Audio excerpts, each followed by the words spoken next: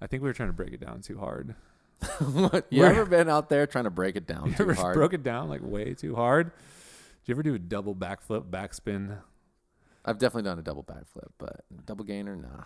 Did people ever call? I remember there was breakdancing, and then there was this crew at my junior high school, and they were not breakdancers, but they were housers. No. Oh, do you house? Oh, no, we didn't have house. We just I'm sure they just went straight to rave. And I don't know what. Or Candy Kids. I couldn't really pick up on the difference between What's a houser? Breakdancer, Jungle dancers. Podcast is going real good today.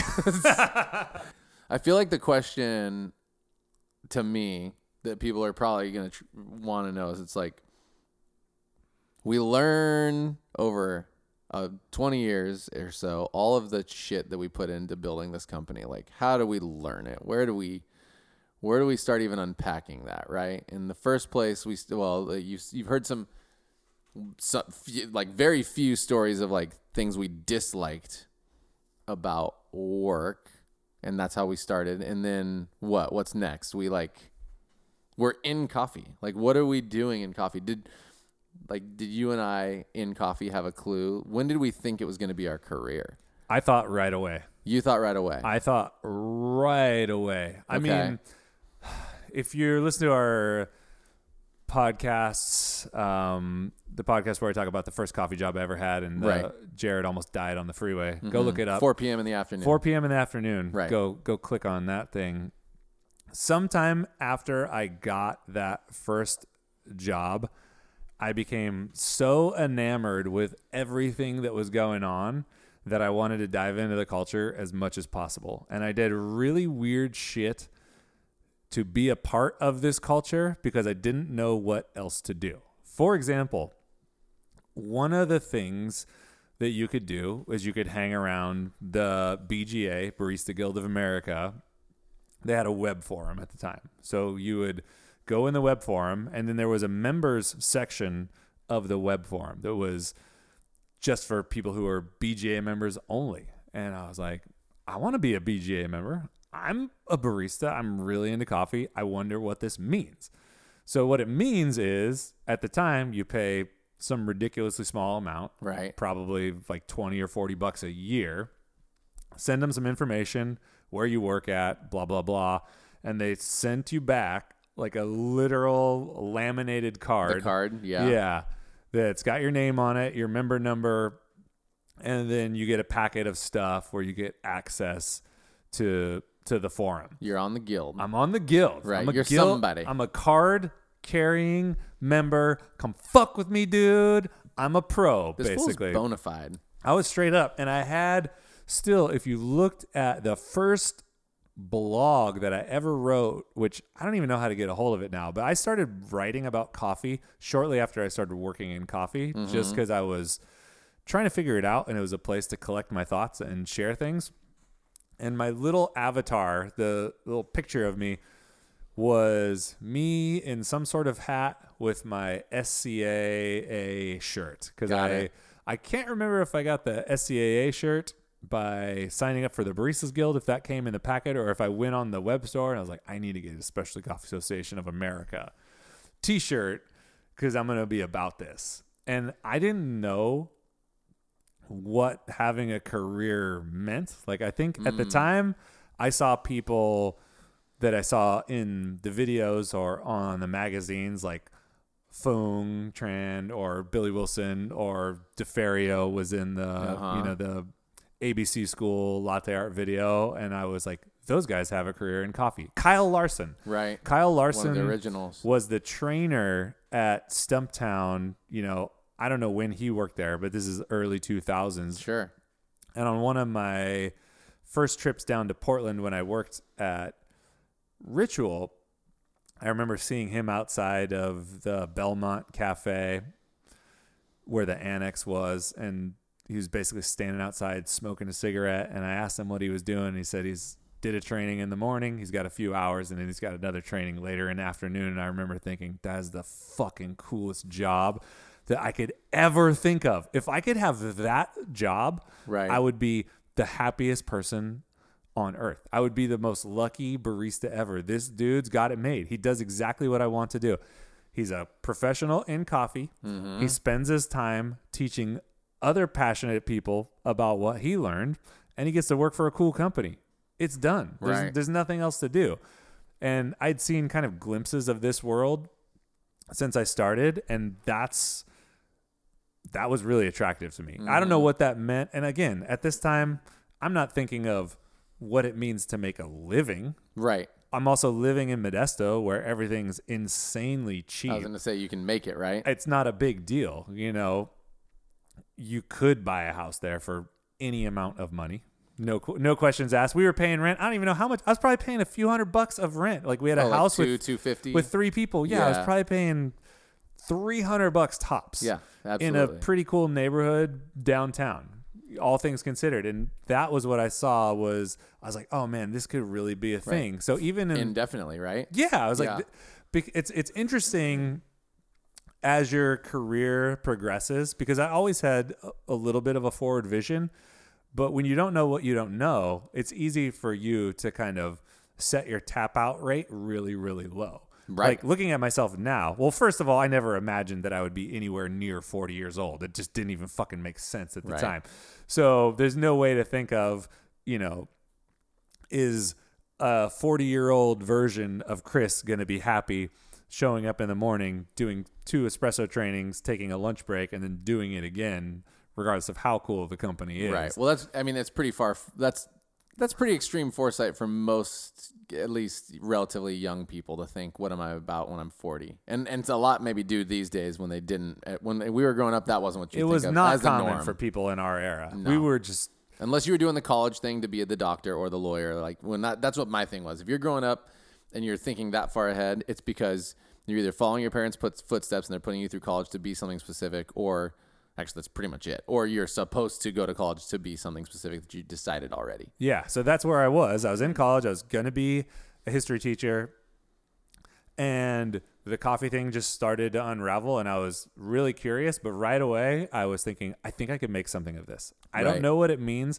So the only thing that I knew for sure, which still applies no matter what you're trying to do, is, okay, I don't know shit, but I know I have to show up. I have to be where things are happening while they're happening. And when I'm where those things are happening, doing that stuff, I need to present well. Not in like a fake, like make up some weird personality, but I want to be a contributor. A presence. Yeah. I want to be a presence. Yeah. And I knew somehow innately that like you have to do that in order to make a career out of something. You got to be where stuff's happening, and you got to make some sort of a splash or some sort of contribution. And that was what was on my mind. Right. And that was what I started to take out into the world. It's interesting because the progression is, I think, maybe something to start unpacking here, and maybe it takes a few episodes or whatever. But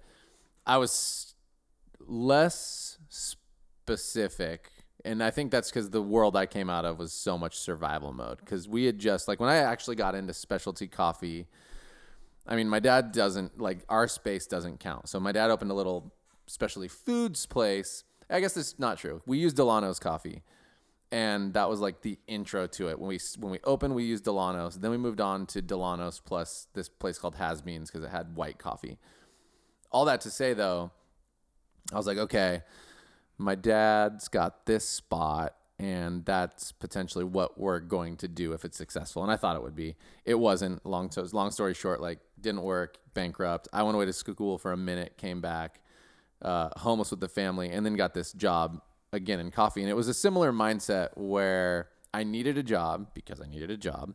I didn't want to live at home, which there wasn't really one. We went through, like, living in this hotel for a little bit while my dad's house got built in Paradise and my mom was jumping around. They were in the middle of divorce, whole thing. But I was like, okay, you have to just get a job that is sustainable, that feels like you're worth something. So I'd gone from, like, also the movie theater and all these places and Jack in the Box. I'd worked in those places. And I was like, I want to feel like a better, well, this is totally unfair to say, by the way, this is just how I felt, like a more accepted person in society. And coffee's kind of cool. It gave me like a leg, what I felt like was a leg up, a leg of interest to people in the world, because coffee was barista culture wasn't very much a thing. And then on top of that, you're right, like a job where you could make tips and make coffee, which I was interested in because my dad was too. So there was like this common thing of like, okay, my dad will be proud of me a bit.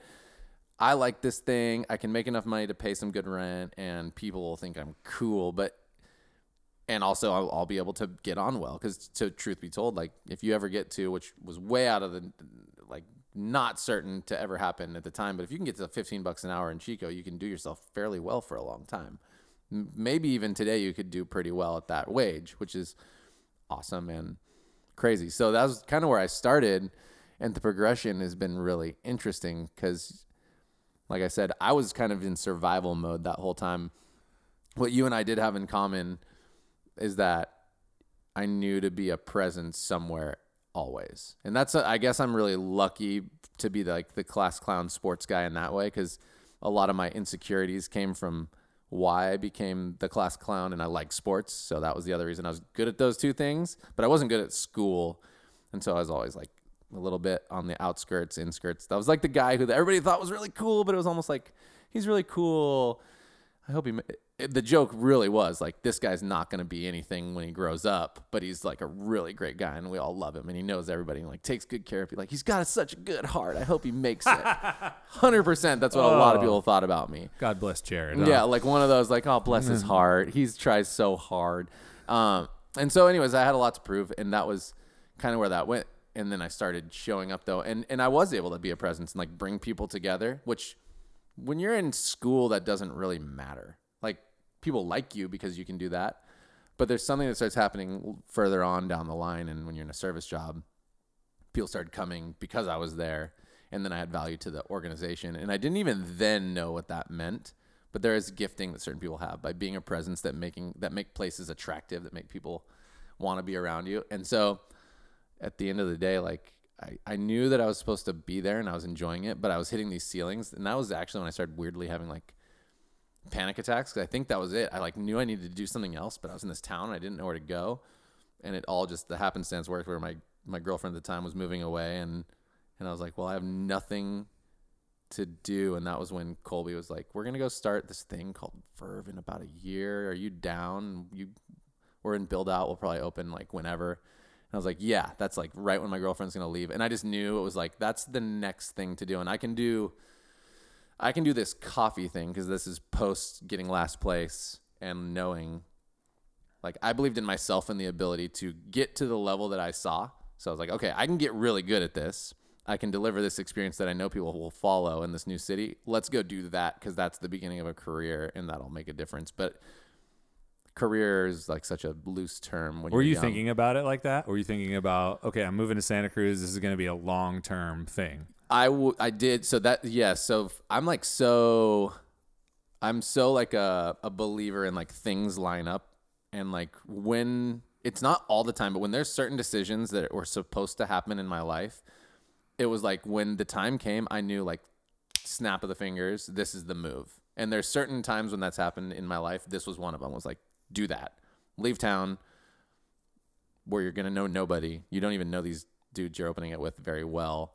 Go do that. And I did for sure think, I'm going to start this business. We're going to become the baller business, and I'm going to be a part of it from ground level. And we're going to, like, that's going to set me up to be like a baller here. And I fully believe that. And I fully was like, I'm going to be like one of the reasons that this company is famous. And like, I'm going to be famous in coffee and like somebody like in the world, whatever that means when you're young. But that's like where I felt like I'm going to earn my place in society, where all of my friends are going to become doctors and lawyers and be all these badasses that everybody looks up to. I'm going to earn my way by doing this to where they'll accept me, which is like the insecure approach to it. But that was my approach. Yeah, I mean, I don't think there's anything incredibly insecure about that. You're kind of speaking on things that a lot of people feel. Oh, which absolutely. Is everybody's looking for a place. Yes. Right? Totally. Everybody needs somewhere where they can be an expert and they can feel good about their contribution. And that is a superhuman thing. That's human for sure. And it feels probably strange sometimes to talk about, because when we were kids, nobody talked about that shit. Like, no one expressed that to me ever. No. It was more, growing up was more functional. Mm-hmm. It was you go in, you go to school, you get a job, and then out pops this productive member of society. And that was the goal. The goal was to basically not be broke, be able to provide for you and yourself, and anything else is just extra bonus sprinkles. All this idea of, oh man, a place where I can really shine, and that was where my mom and we did not jive because her version of success was so deeply seated in societal norms of that time. So when I told her that I was leaving school to go make coffee, right? Like, I'm moving and I'm going to go make coffee. She was like, you're out of your fucking mind. She's like, you're wasting your brain, is what she basically told me. And my mom is one of my biggest supporters ever. Like, she's got my back to no end. She's done so much for us. But on this particular thing, she was like, this is the wrong decision. Right. Like, you have the mind to do whatever you want. And I was like, I agree with you. And this is what I want to do. And it's really hard for me to explain why. Right.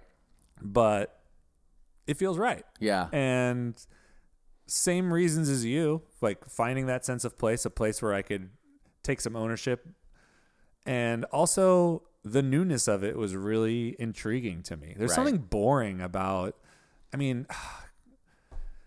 two things. One, I looked at myself in the mirror when I was going to school because I'd always thought, I was like, okay, cool. I love learning about things that have happened and like figuring out the context for history. Right. And when you go to kind of job fairs or what do you want to be when you grew up? They present this list of things. It's probably 30 careers long. Like, this is all there is. And the internet's not as prevalent. So I was like, cool. I really like history. I really like sharing information. I will be a history teacher. It just makes sense. I'll teach high school. Somewhere along the lines, like senior year of college, I was like, let's be real. I'm never fucking going to teach high school. Right. I could. I will fucking hate every day of my life. Yeah. It's just not going to be good for me.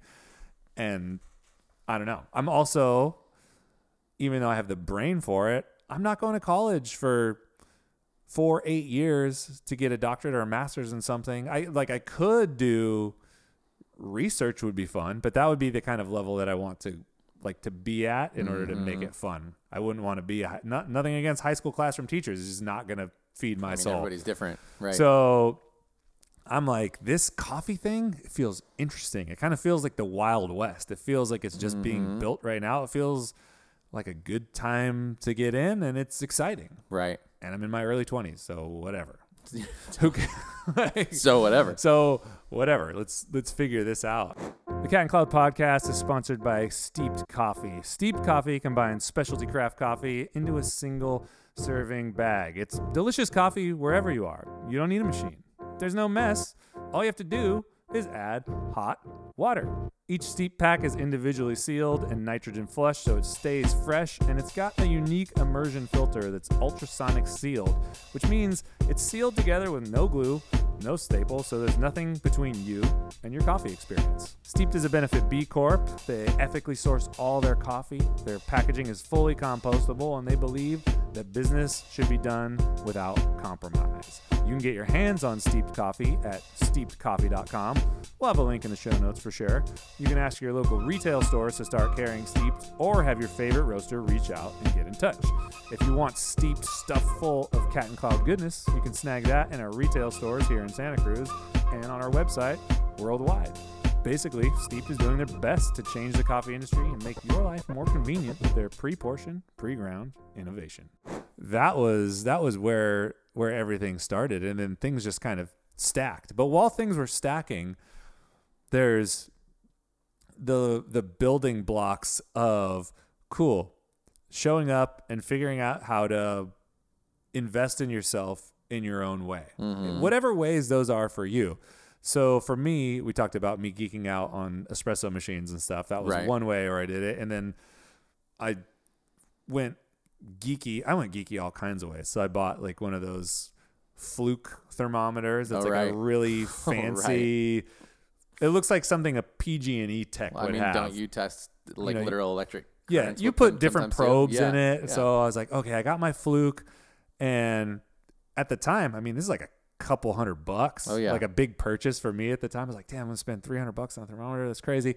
And then I bought a SCASE device. And that's actually what I remember. Yeah. And if you don't know what a SCASE device is basically a temperature probe that's fed through a blind portafilter. And the portafilter has this squishy resistance pad and a restrictor that goes through it. Right. So when you put the portafilter in a group head and turn it on, it offers about the same resistance as a tamped puck of coffee when you're putting 9 bars through it. So the flow rate is about the same.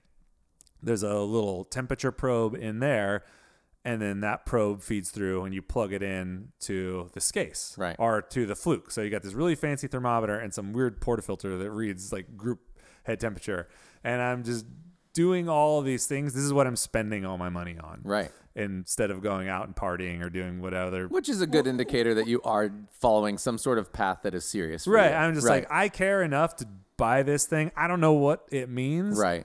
I don't even really know if I can use it because I work at this shop where we don't have machines with PIDs. They're not really temperature control. I'm just more curious. Right. Because back in the day, you would read, if you ever worked on a heat exchanger machine, they would talk about what they call temperature surfing, where you're basically drawing water that's being heated by the steam boiler. So when you first start the shot, it's really, really, really hot, basically boiling, and then it cools throughout the brewing cycle.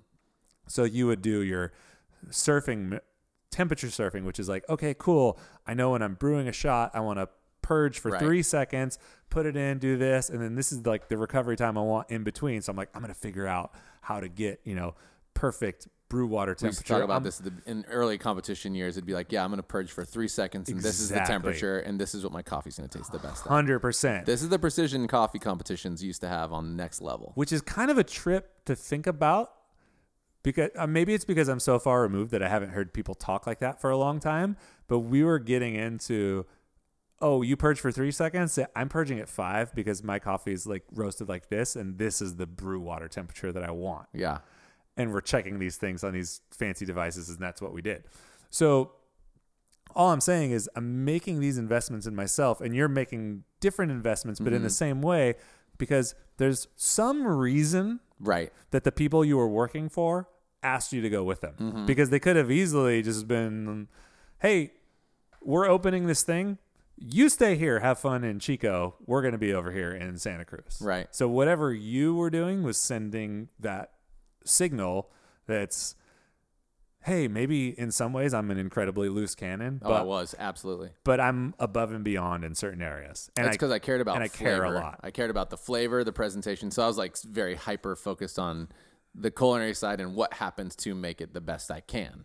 And whatever that was and then my service was really good. My hospitality was fun and good, and people cared and they wanted to be around, and I made people feel good. And that's partially performing. That's partially who I am and my gifting. But absolutely that was the case, is that I would serve Colby before he bought the place, hit the best soy caps at the time he had ever had. Oh, he's a soy boy, huh? He was a soy cap guy at the time. There you go. And that was the thing. And then I also was willing to do it. And we talked about, gosh, I don't know if we talked about it specifically in that 4 p.m. in the afternoon, but the person that I worked for prior to Colby buying it, that person realized I was a yes person, and I'd go help with roasting, and I'd go help in the restaurant with like the sister company, and I'd show up and try to be better than everybody else there, because 1, I had something to prove, and 2, I actually am just positively competitive. Like it was a twofer in that way, right? Like there was scarcity mindset in me, and then there was literal, I do want to be the best.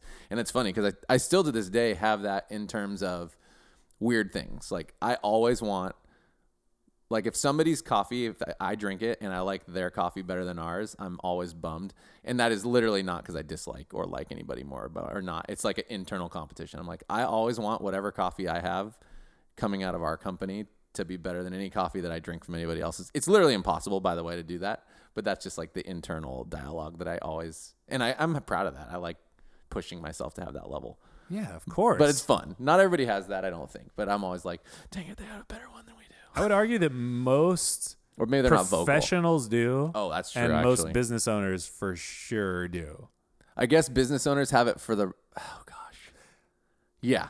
It just depends. That's a good conversation, because I think there's the kind who want it for, like, I want it just because I want to be amazing, because I actually don't care about other people being successful. And then I hear what I heard you say there is the business owners who are like, like, there's too much competition, you can't learn or do what we do. And but I know they're different things, and that's not what you meant. But I was that's thinking what I more triggered. of like, if you own something, you want to be insanely proud of the thing Absolutely. that you own. And the same thing if you're a professional. Why would you want someone else's coffee to taste better? Not because you hate them or want them to be down. Like, everyone can shine together, but you want to look at someone and be like, yeah, you're drinking my coffee. It's really good, huh? Yeah. It's really good. Yeah, I'm you wanna actually be so really proud. excited about coffee. Like, Do you like genuinely. it? I love Yeah, it. that's yeah, my okay, shit. Cool. This is what I'm. And this is that's, what I I'm in think, the zone with. one of the things that made me realize I should be in this industry of coffee, because I love to like, I still today we consistently working on roasting and tasting and coffee flavor development, because it's just, I love it. It's interesting, infinitely interesting to me, and it never won't be. And so that was something that I feel like I get connected to. And then we go to, it's like all these layers start happening, and then I remember opening Verve, and people would do this thing where it's like, oh, another coffee company. And that in the back of my mind planted this seed that I've always thought about, and why people, whenever you leave, I guess this is other business owners, and this is not to speak actually to the owners of Verve at the time by any means, it's not what it is, but at other places and other businesses, I'd hear other people leave to go open a shop and this and that, and they'd be really mad about people trying to progress and do their own thing. There'd be this whole idea of like, oh, but there's this and there's that. Whether it was about them or not, it felt like there's this competition. Like, there's not enough for everybody out there. And I remember always thinking, like, who in the world is going to be mad at somebody who's just going to go out there and try to do their best version of something? And that's always kind of stuck with me. And I know you and I, in our own way, talked about that. But it's like, you could open a coffee shop, cafe, restaurant, any business within a proximity of another one, and it shouldn't actually matter, because your experience shouldn't be a replica of theirs anyway. And so that was always something too, is like, how can I express myself in this industry in a way too? And so I started finding that was a possibility through all these years. And that was also like a motivating factor in sticking in the industry. It's like, oh, I can actually affect it and express myself and find this thing that isn't quite being found and sought, whether it's quality, style of delivery of whatever, a cafe experience, whatever it is. I'm becoming clearer on what it would be like to serve that. And that is a really interesting thing to pursue. And the longer I was in, the more I felt like I could do it. So there's a lot to there. I'm putting common threads together, which are thread those things. Sense of place, Absolutely. investing in yourself, Right. believing in and seeing a bigger picture, And becoming more self-aware, I think, which is a little bit different than investing in yourself. Self-aware meaning like, this is really what I'm about. I'm doing this because I really want to do this, not I'm doing this because what started out to be like, I need to find my place and prove that I'm somebody. It's changing into like owning your gifts, which is a little bit slightly different. Yeah, I think intentionality is maybe That's common the thread good in word. those things. Mm-hmm. So it's if you want to make a run out of something, you can't just call it in.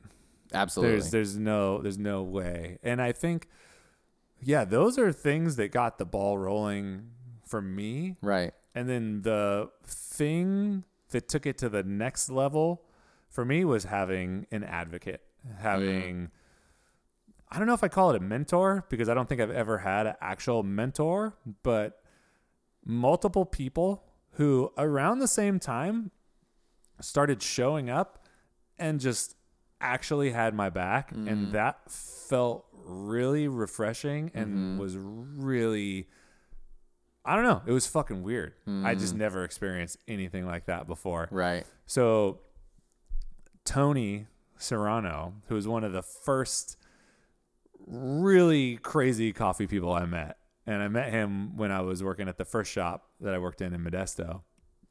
And I was working one day, and this dude walks in, and immediately I'm like, this motherfucker is not from here.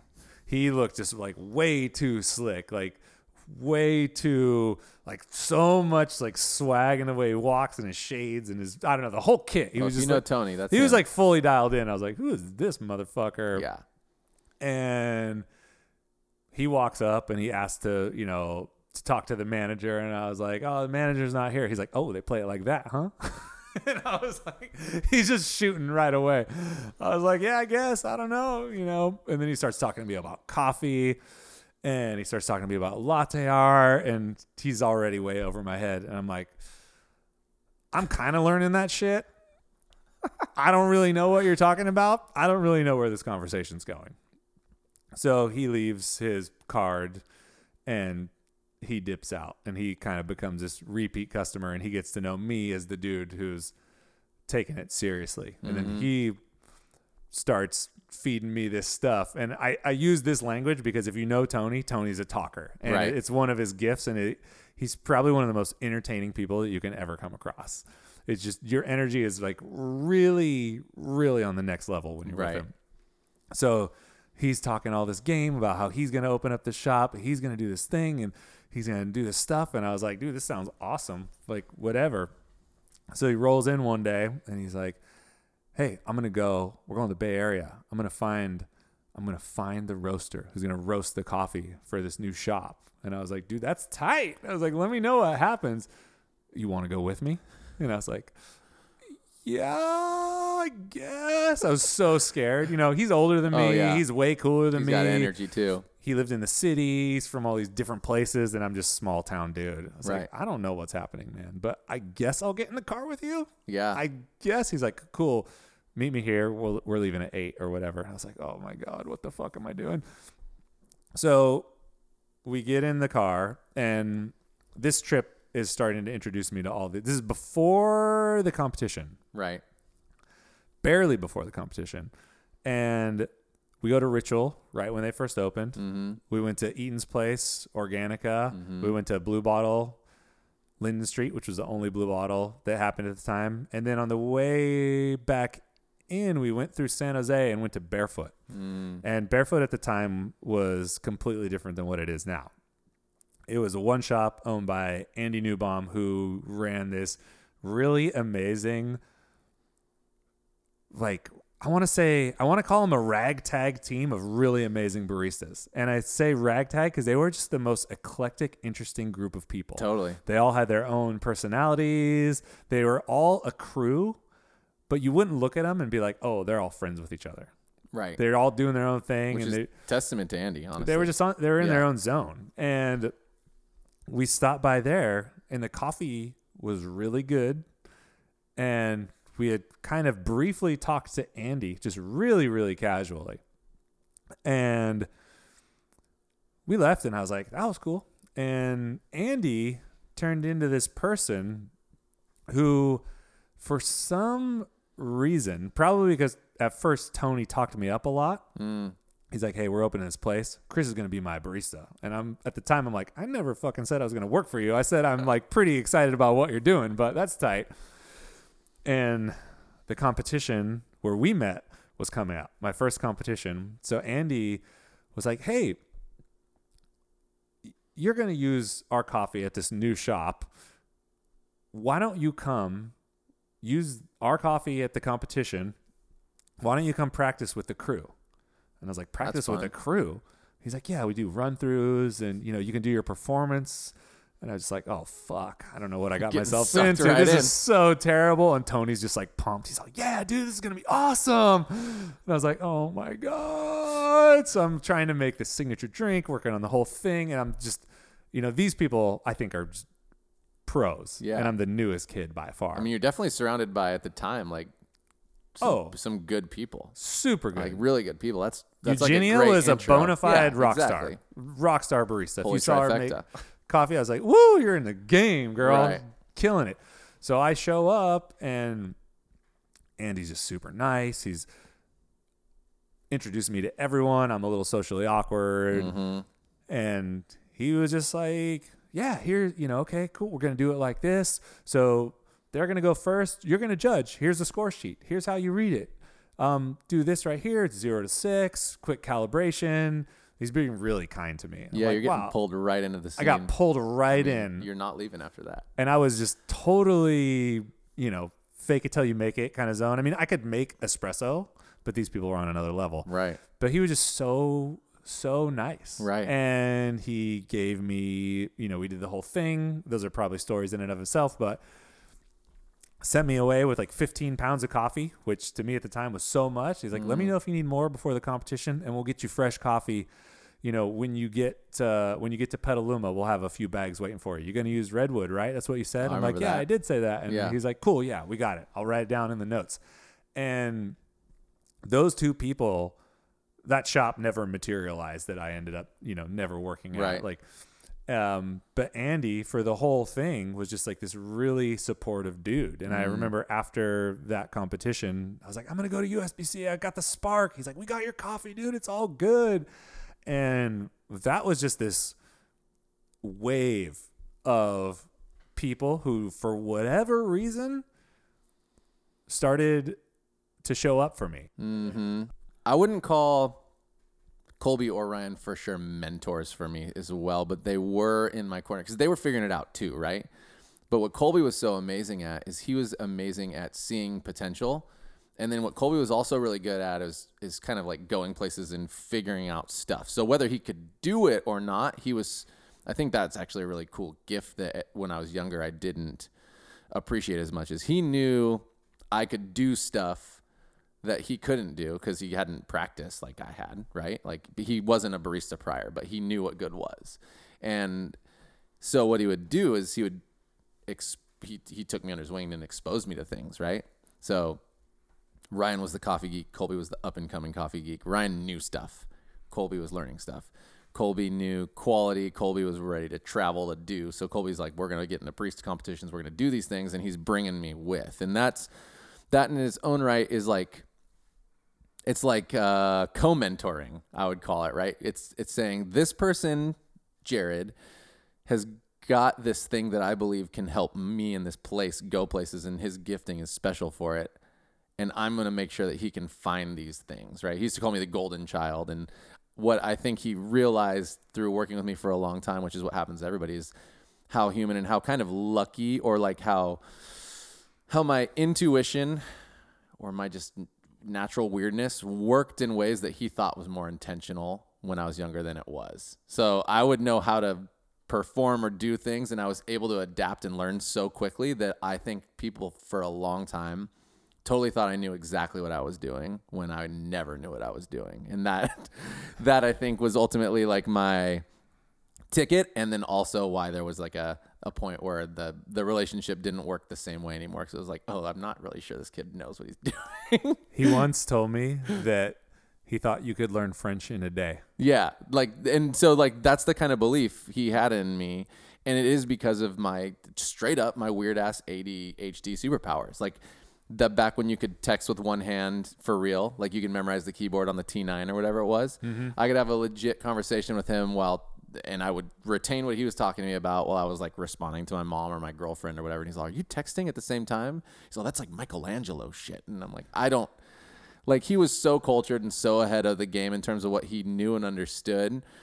And it's almost like he knew that he needed certain people to get that going. And that is an amazing artist, visionary in and of it himself. And so that's what he would do. And then he connected with Ryan. Oh, this guy is the coffee geek. He's going to roast the coffee this way. And so that's where I kind of would pick things up. And that was where, it's like, thank you, Colby. You brought me along. You paid for barista competitions. You found what we thought was amazing coffee that turned out to be crappy coffee. And the next year we're like, okay, connect with Andrew Barnett so we can get doTERRA Brazilian coffee so we can step our game up a little bit. Oh, there's Tom from Sweet Maria's. And it was just all of these things. I got so little prior to that, any kind of mentorship or learning at all, that I got to hear and be around and by proximity alert.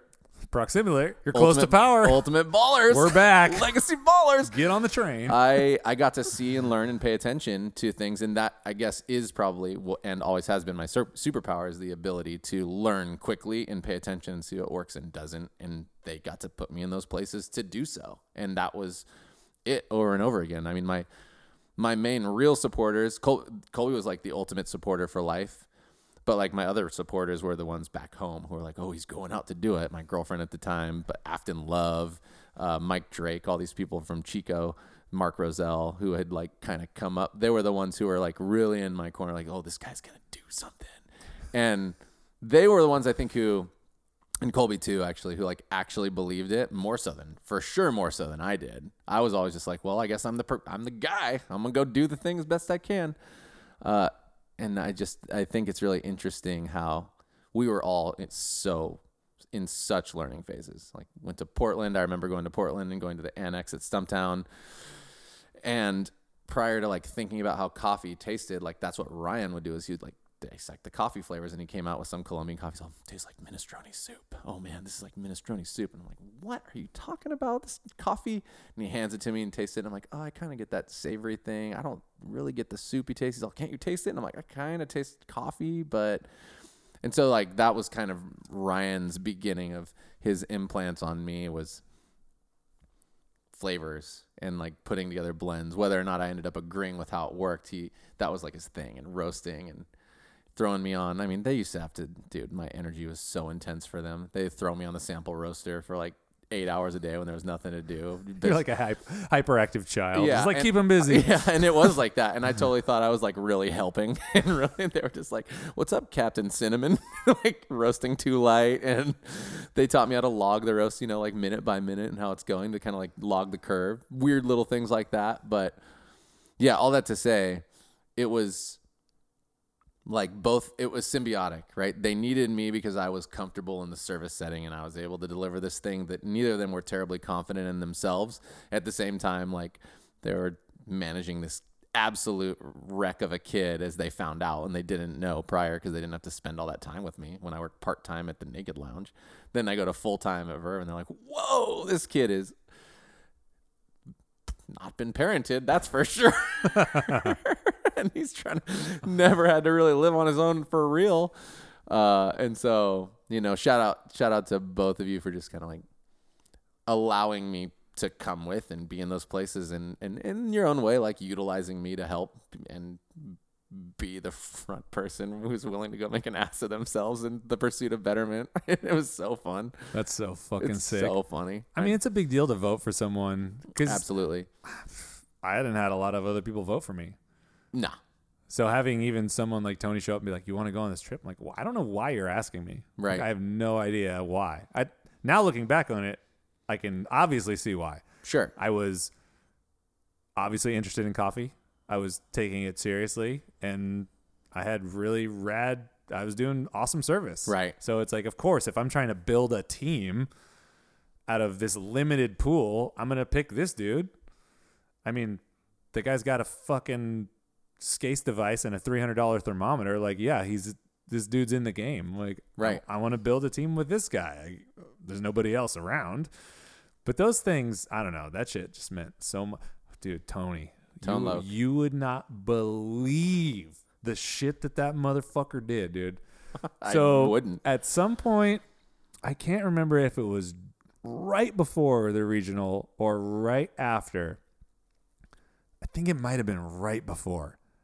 It was Coffee Fest in Las Vegas, which was the Mill Rock, the Latte Art Championships. Never been to a coffee fest. Dude. Never went. Wild I was style. almost going to go one like this last year when it was supposed to be in LA. This one was before you had to try out or anything. So I signed up, and Tony and I went. We drove down there. I was like, I'm going to do this thing, man. We're starting to become a little bit better friends. I was like, dude, he's like, I'm going to go. Let's go. And I was like, okay, cool. So we show up there the first day, and we're watching people pour, and just I didn't go till the second day. So just kind of getting acclimated to the whole thing. I think this is the first trade show I ever went to. So I was going around booth to booth, getting that Josuma coffee. Yeah, you are. Went to the Visions booth. I was like, oh my God, these ceramics are awesome. What the fuck is going on? This shit is crazy. Just all kinds of stuff. And at the Zoka booth, I think it was the Zoka booth, Fung, who was the U.S. Barista champ at the time, was working there. And I was like, oh, that's Fung Tran. She's like on the cover of the magazines and stuff. Tony's like, let's go. So we like walk up to the booth. Tony introduced himself, like just says what's up to her. He's like, what's up, Foong? Like he knows her. That's the move, dude. They don't fucking know each other, you know? She's all, hi. And he's like, you pouring this weekend? She's all, yeah, I am. And he looks at me. He's all, that's my boy Chris over there. He's going to smoke you. And I was like, bro, God. what? And she looks at me and I'm just like, this is not me talking. I'm just here. And he's just like, I was like, bro, you can't do that. He's all, nah, man, you just got to stir the pot a little bit. I'm like, she's a barista champion. I'm nobody. I'm just like this dude from Modesto. He's like, it's all good. I don't feel like it's all good. That's so intense. I was so stressed out the whole time. I was just tripping. That's actually very funny. It was pretty amazing. And He's going to smoke you.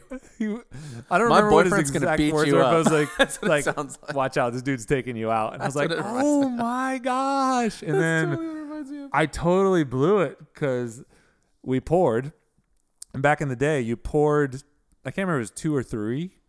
They all got judged, and then you picked your favorite pour. You picked the one that like you were going to submit or whatever. Okay. So you had to pour well, and then you had to pick what you thought lined up with a score sheet. And at the time, I was pouring these like Bronwyn Cerna-esque wraparound Rosetta wave heart things. And I poured one that I thought was like pretty dope. And then I also poured a really just tight, like classic Rosetta. Right. And I was like, shit, I don't know which one to pick. And Tony leans in. I was like, I really like the wavy one because it's different. And he's all, I heard him saying something about, it's not symmetrical or whatever. And I was like, oh shit, well, I don't want to do that. So I was like, I'm going to pick the Rosetta, the classic. And then like the judges just look at me and they're like, okay. Bummer. And then I ended up getting 3rd place or something. And then they came back. They're like, if you would have picked the other one, you would have won. And I was like, fuck. You could have been somebody. And that was the moment where I was like, I'm never listening to anybody else ever. That's how it worked. I'm never listening to anybody ever again.